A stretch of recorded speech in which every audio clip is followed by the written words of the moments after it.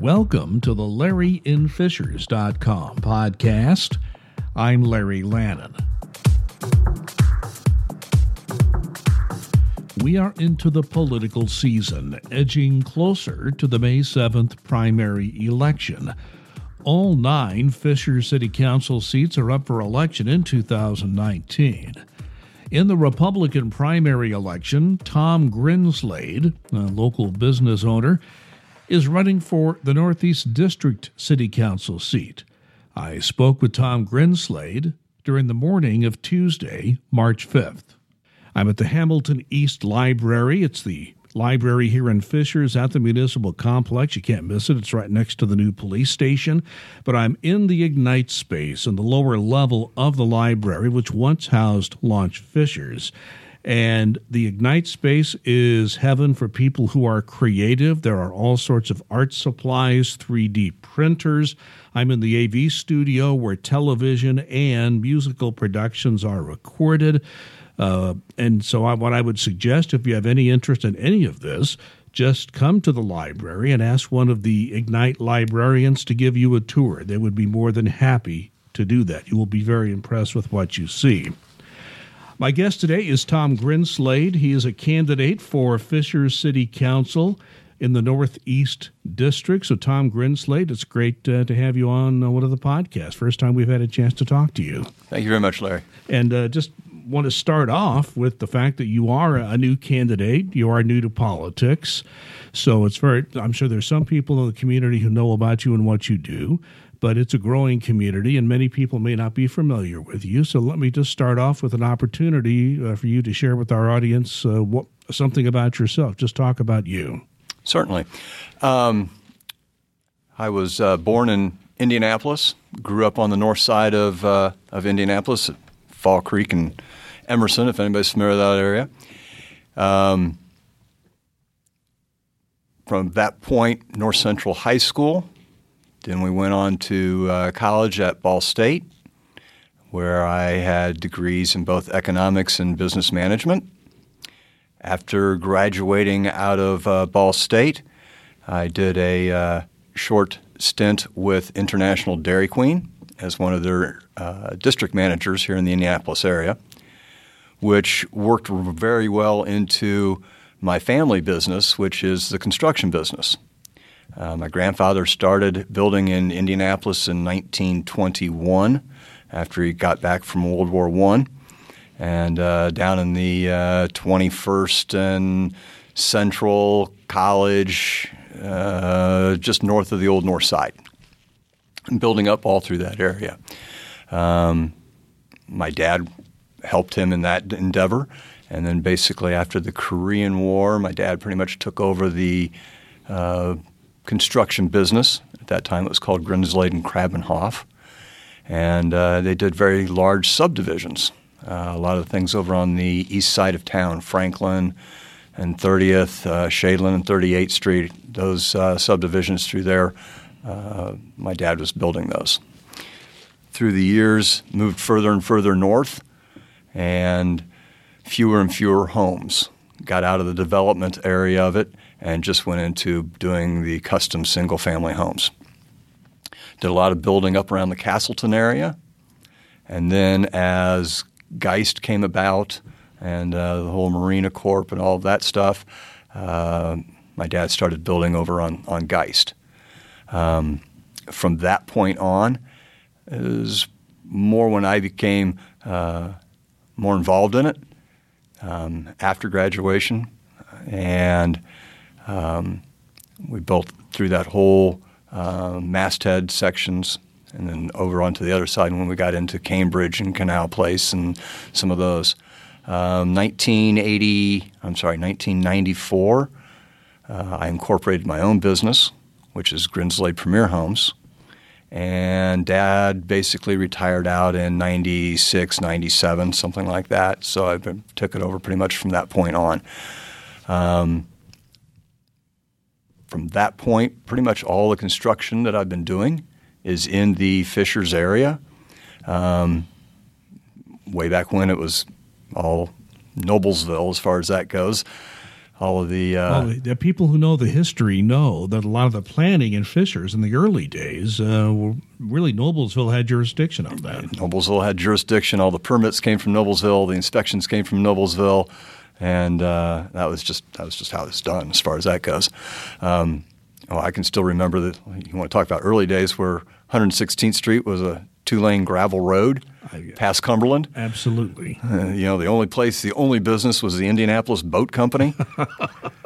I moved here in 91, and I still hear stories from people who lived here from the time that they were in high school. And, it was a very different place. I love to hear the stories about the old Fishers. The only place you could get any place to eat when you were out at the lake was the old bait shop that was at Brooks School and Fall Creek. I'm old enough to remember that too. Excellent hamburgers. They did, yes. Well, so you basically, how long, first of all, how long have you lived in Fishers?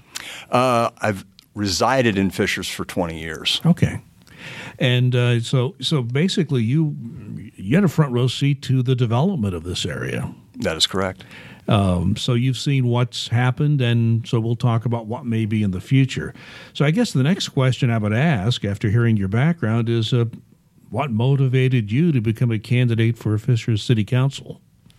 Glad you asked me that. In today's divisive political arena out there, it started when I was talking to my friends about this. They're like, why in the world would you want to do that?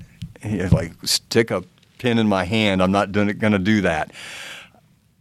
I just felt that it was time to start, maybe giving back more to the community. I get to see and talk to a lot of people in my business, not only my homeowners and so on and so forth, but their neighbors are talking to them and so on and so forth. So you get a consortium of different groups. And in talking again with my friends about this, as I started talking more and more about it, they actually came more around to it. They're like, you actually probably go ahead, give it a shot. Try it, see what's going on. You've got some ideas. You know some people. You might be good for the city to do this. So that started driving it along. I've just become more and more politically astute as you get older. Well, if you're in business, you have to be politically astute. That's part of, you have a political side, especially in the construction business, of dealing with government, which brings me to my next question. So you're running for one of 9 seats. Correct. On the Fishers City Council because Fishers became a second-class city. We had our first election in 2014, and it was effective in 2015. The mayor's the executive. The city council, of course, is the legislative branch of local government. One of the council's most important responsibilities is approving the annual city budget and just really overseeing the city's finances in general. Normally, the way it happens every year, the mayor proposes the annual budget, the council reviews that proposal, makes any changes it wants to make, and then gives final approval to that spending plan. It usually happens in October, November for the following year. So as somebody who's had to deal with budgets as a business person, how would you approach this budgeting process, the finance side of city government? Your responsibilities were you to be elected to the city council? Well, you are correct. One of the responsibilities of the legislative branch is the approval of the city budget, and it comes out in the late fall. Usually around October, as far as that goes. And I know they get a good two months to review it, look at it. The mayor starts in the summer. Right. Yeah, he actually starts going to his department heads. But it's a long process, several months. But you're right, the council really gets it a little later in the process. Right. So they get a couple of months to review it and look through it as far as that goes, and to check those things that are making sense, not making sense. Why do you want 5% more here? Okay, is it public works need it? Do we need a new auger at the sewer plant? Things like that. The was going to say, all those things have come up, by the way. Yeah. I've covered many budgets going back to 2012, and everything you've mentioned has come up in budget discussions, just so you know. And it always will as far as that goes. Yeah. Mm-hmm. I've not been to all the budget hearings, but I would imagine that nobody presents a budget and it's passed first time go around with no questions. Well, there are questions, yeah. But the mayor, at least here, often gets most of what he wants in the budget. The council will have questions and maybe want to tinker a bit here and there. But by and large, here in our process, the mayor usually gets the budget he wants. Well, that's good. Okay, just an historical aside there. So your approach to budgeting would just explain so anything else you want to say about your approach to the budget process, since that's a big part of the responsibility of being on the council. Right. I guess the big thing that to be looking at it, does it make sense? If it's not making sense to add something to the city, to add something to the entrepreneurial quality of the city, or just the lifestyle of the city, they've spent a lot of money getting us to where we are right now. I've been through a lot of different states, been through a lot of different cities and towns, and Fishers is a special place. That's also backed up by all the national polls and places just live in the country and all that. So we are seen, and we are seen as being someplace a little more special than the rest. So that's why you look at that budget in line with those items. Is this still going to be something that's going to be a benefit to the city? One thing that I noticed, and I was at a recent City Finance Committee meeting. That's the only standing committee the City Council has, is the Finance Committee. And they wanted to make a point during their meeting that Fishers has one of the lowest property tax rates in the state. I believe the number I was given at that meeting was 0.6915. That's like roughly 69 cents for every $100 of assessed valuation. There are deductions. I mean, it's a complex thing, but generally you start there with that tax rate before you go into all the other calculations. How do you feel the city has done in managing that tax rate? It's been low since I've covered the city of Fishers, and even going back to the town days, and it's remained fairly low amongst not just municipalities of its own size, but most municipalities in the state. That's absolutely correct. For the last few years, it moves a mill one way or the other. Sometimes a couple. Sometimes next year it goes down one or two. Fishers' tax rate has been very stable. And look at everything that we've been able to do. So again, that's saying a lot for both the administration and the legislative side of Fishers of keeping that going without raising the taxes. Now, you do have some people that complain, say, oh, no, your taxes are higher than Carmel, or it's higher than Zionsville or something like that. And a lot of times they're throwing the school tax rates also into the municipal rates and then saying this is why. But people don't realize that the school is a separate taxing authority, has nothing to do with the city of Fishers. Plus the fact that I believe we've had 2 or 3 school referendums. We've had 2 since I have been here. There was one before, a few before that, but now the last 2 have passed overwhelmingly. And you're right, the referendum passes, that adds to the tax rate. But again, the public has voted for that tax increase. Exactly. The public has voted for that. Perfect. Representation by the people, okay? They voted to have the taxes go up to support the schools. Again, some people that don't break that municipal out of the schools then think Fishers has higher taxes than someplace else as far as that goes, Carmel or Zionsville or comparable cities that we're talking about. But that is not necessarily correct. as far as that goes. Yeah, I think if you, there are two things that really affect your overall tax rate. One is your assessed valuation. I mean, people do get higher assessments, and it's the same rate, but you're being taxed at a higher assessment. What that really means is your home is worth more than it was before, which is good in the sense that it's worth more. But of course, if the state says that it's worth more, you're going to have to pay a little more, and because your assessed valuation went up. There are property tax caps that do cap that. I'm not going to get geek people out on that, but I think your point is correct. The city only has its portion of the tax rate everybody pays that it has any control over. And the schools, and I'll have to give them some credit, they have asked for referendum money, but their basic tax rate has stayed fairly stable over the years, right, although the referendum amounts are added on to that. But yeah, I've heard the same thing you've heard. While the taxes here are higher than X, Y, and Z, but again, that's the overall. And as a city council person, you would obviously only have control over the city's part of that. Another side of that is how much debt every city has. Now, again, at that same meeting that I attended recently, the City Finance Committee gave a figure of cities' debt at right around $329 million. That's everything, including the TIF debt and other the trail and all the things, all the debt that's been taken on recently. Some of that debt went to roads also, but for a city of over 91,000, what's your view of the amount of debt that Fishers is holding right now?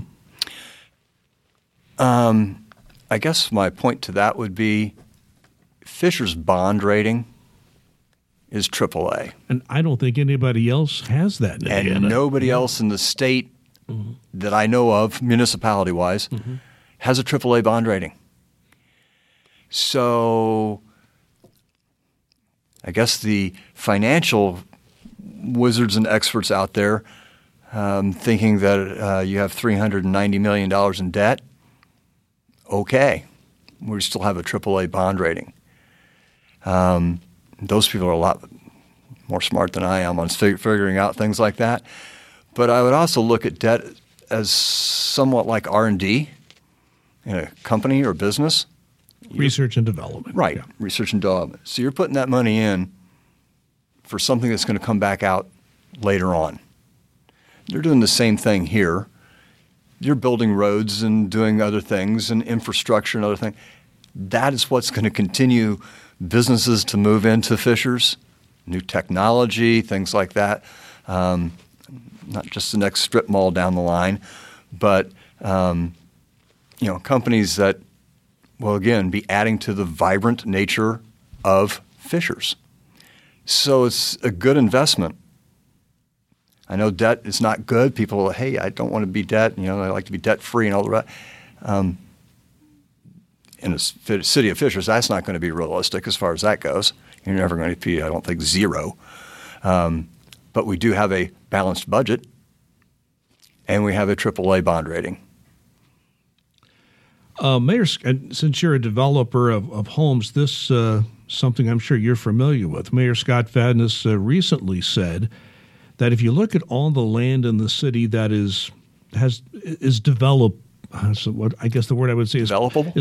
That there's not such a word, so I'll say potential for development is there on that land, because not a lot of Fishers is lake.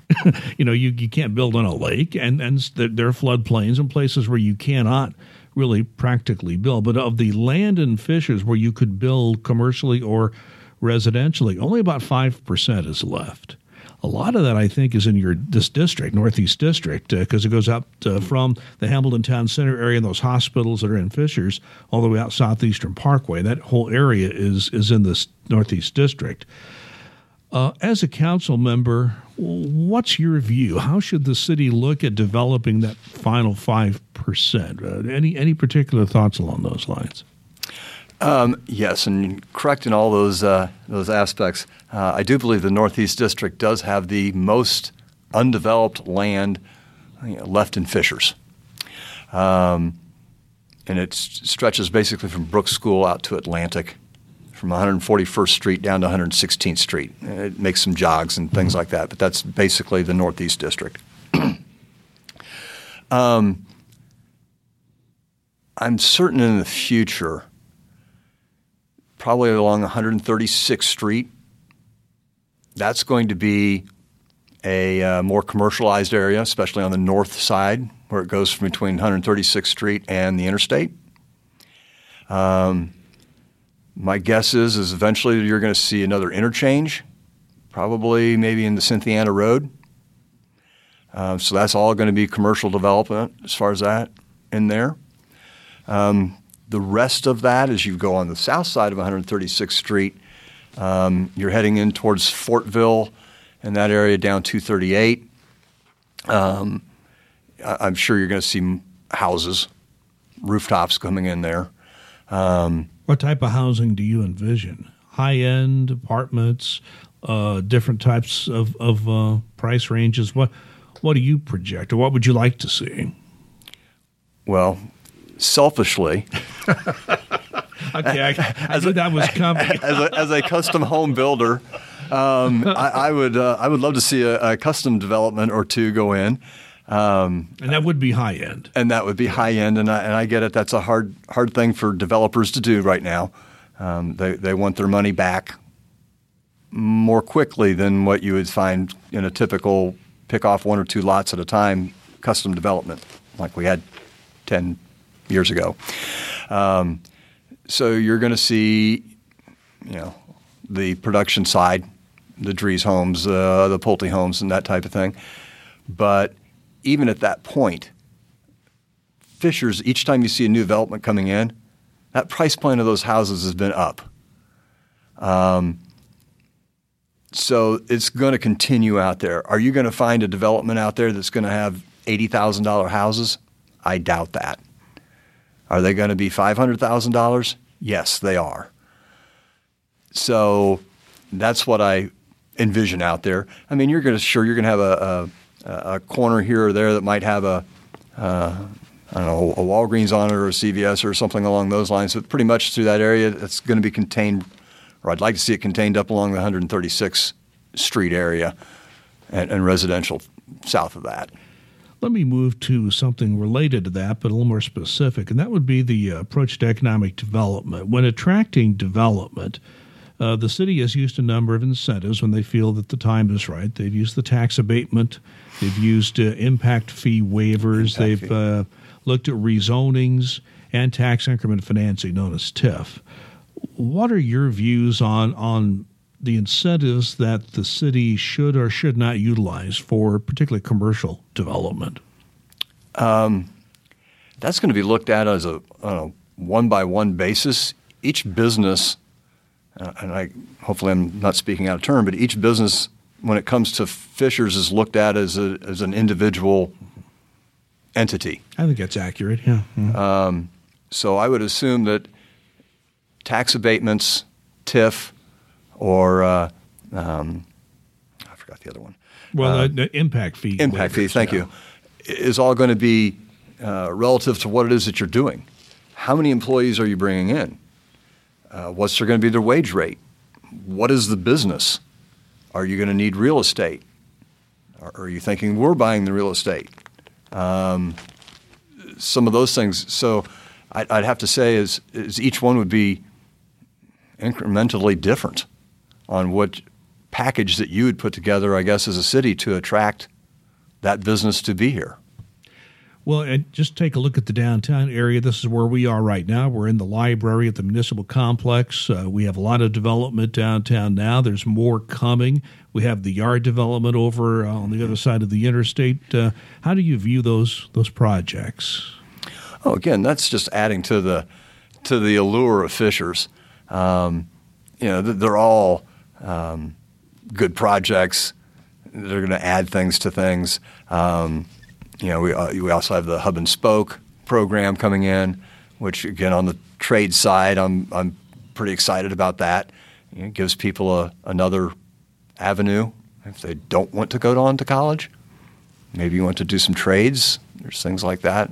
Yeah, I interviewed the men who David Decker and Mr. Tucker, Travis Tucker, and they're very excited because they're partnering with the HSC schools. So if people want to take that track, and there's, as I understand it, you know this better than I, there's a huge deficit in the number of skilled people to build homes and other other projects. Right. That's exactly where I was going with that. You can't find enough labor out there to build houses, and those are all, well, framers and other things, but you get into mechanicals and things like those are all high-paying jobs. Mm-hmm. People don't realize that you can make $60,000 or $70,000 being a HVAC repair guy working for one of the companies. Yeah, a local TV station did a promotion with a local HVAC company where they offered a class just to get started to see if, and they had to actually had to add a second class, and a lot of those people have completed it and they're ready to take the next step into doing that. So that's very interesting you'd mentioned that. But I want to talk about something else, because the Yard is one of the projects that's being built. It's under construction right now. And I've heard from a lot of people in the community who are expert in this, and from the mayor and certain council members, that we may as a community run into a problem because we don't have a good mass transit system. And if there's not a good mass transit system, some of these people are going to work in some of these restaurants and other facilities. They need a place to live, which is within their income. How do you think a city like Fishers should deal with an issue about where are these people going to live who are going to be working in places like the Yard and the other restaurants that already exist and other types of retail businesses in Fishers? How do you deal with this idea of how do you provide housing? To tell you the truth, I had not thought about that as a question, so I'd like to think about that one for a little bit, but my capitalistic instincts tell me that if there's a need for something and it's done again properly and right, we can build apartments. There's apartments that can be built close by. You got some land that's available. There'll be somebody who will come in and do it. Fair enough. One last question here. What's your general view of the job done by Mayor Scott Fatness? I'd have to say he's done a fabulous job. Again, Fishers is going up. It's not going down, at least in my viewpoint. You've got all the new things that are coming in. You got the Topgolf. You got the IKEA. Look at traffic. Traffic 7 or 8 years ago was a disaster. Now you can get from one side of the city pretty quickly. I'd actually say that you've got a harder time getting around Carmel than you do getting around Fishers. I've heard that said, yes. Okay. I spent a little time in Carmel, so I gotcha. Well, I would agree with that. And we got new things coming on board with traffic. Widening 96th Street and doing 37 up to I think 141st Street, 146th Street. So, they're taking that long look. Jeff in the engineering department is doing a fabulous job on the roads and the infrastructure out here. So you're referring to Jeff Hill, who's the director of engineering for the city, just so people know who Jeff is. One last question for you. Let's say that I'm a resident in the Northeast District. I'm preparing to vote in the Republican primary. I sit down with you and I say, Mr. Tom Grinslade, explain to me in maybe a minute or two why I should vote for you. What would your answer be? Gotcha. The very first plank in my platform, if you want to call it that, is representation for all 30-plus subdivisions and individuals that are up in the Northeast District. There are 12,000-plus registered voters in my district. There's probably about 18,000 residents in my district. So it's one of the bigger ones out there. In today's social media, there's no reason really not to have contact, availability with your representative. Now, that's not only just your basic email, but you got the Facebook, you got web pages, you've got other contact points. And I've explored all those platforms and opened some of those platforms up already. Dealing with the HOAs. The HOA is significant because it's right for your district. Whatever subdivision HOA you're talking to, they are in your subdivision. So working with the HOAs as a conduit to those 50, 60, 200 people, whatever, that lives in that subdivision. And again, getting in contact with some of even the smaller groups that are out there. church groups, Bible study groups, moms book clubs, the 50 at Fishers Club. Now, not all those people live in your district. I get that. But some of them do. And as a conduit, if you know who the person who's running the book club, you can get feedback from those people also. So that's the number one reason. And again, that's what the legislative body's all about to begin with, right? It's representation for all the people. And the number two thing on my list is, and we touched on it already, is the development in my district. It's the most undeveloped district that's left. There's some big concerns that are out there. New fire station that needs to be put in. And I know they got the land for it and so on and so forth. Mm-hmm. We can speed that up a little bit. Sure. The development of that, the commercial land in Saxony, as an example. And that whole park area in there, that all has to be done properly. And then, even you've got Gray Eagle on the golf course. What's going to happen with that down the line? So there's issues in each development all through about the 9 square miles of Northeast District. So that's the number two thing. And the third thing is the continuation of the excellent health of Fishers fiscal with our AAA bond rating and the other things that we're doing here. I think Fishers has it together. Tom Grinslade is a candidate, Fishers City Council, Northeast District. Tom Grinslade, thank you so much for joining me Thank today. you, Larry. I appreciate your time.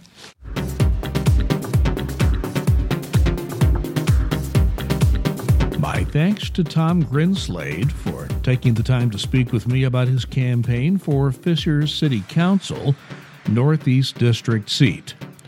Remember, Election Day is May 7th.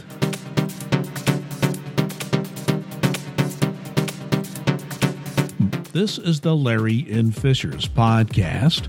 My name is Larry Lannon. I write the LarryInFishers.com local news blog from Fishers, Indiana, a suburban community northeast of Indianapolis. Thanks for listening. We'll talk again.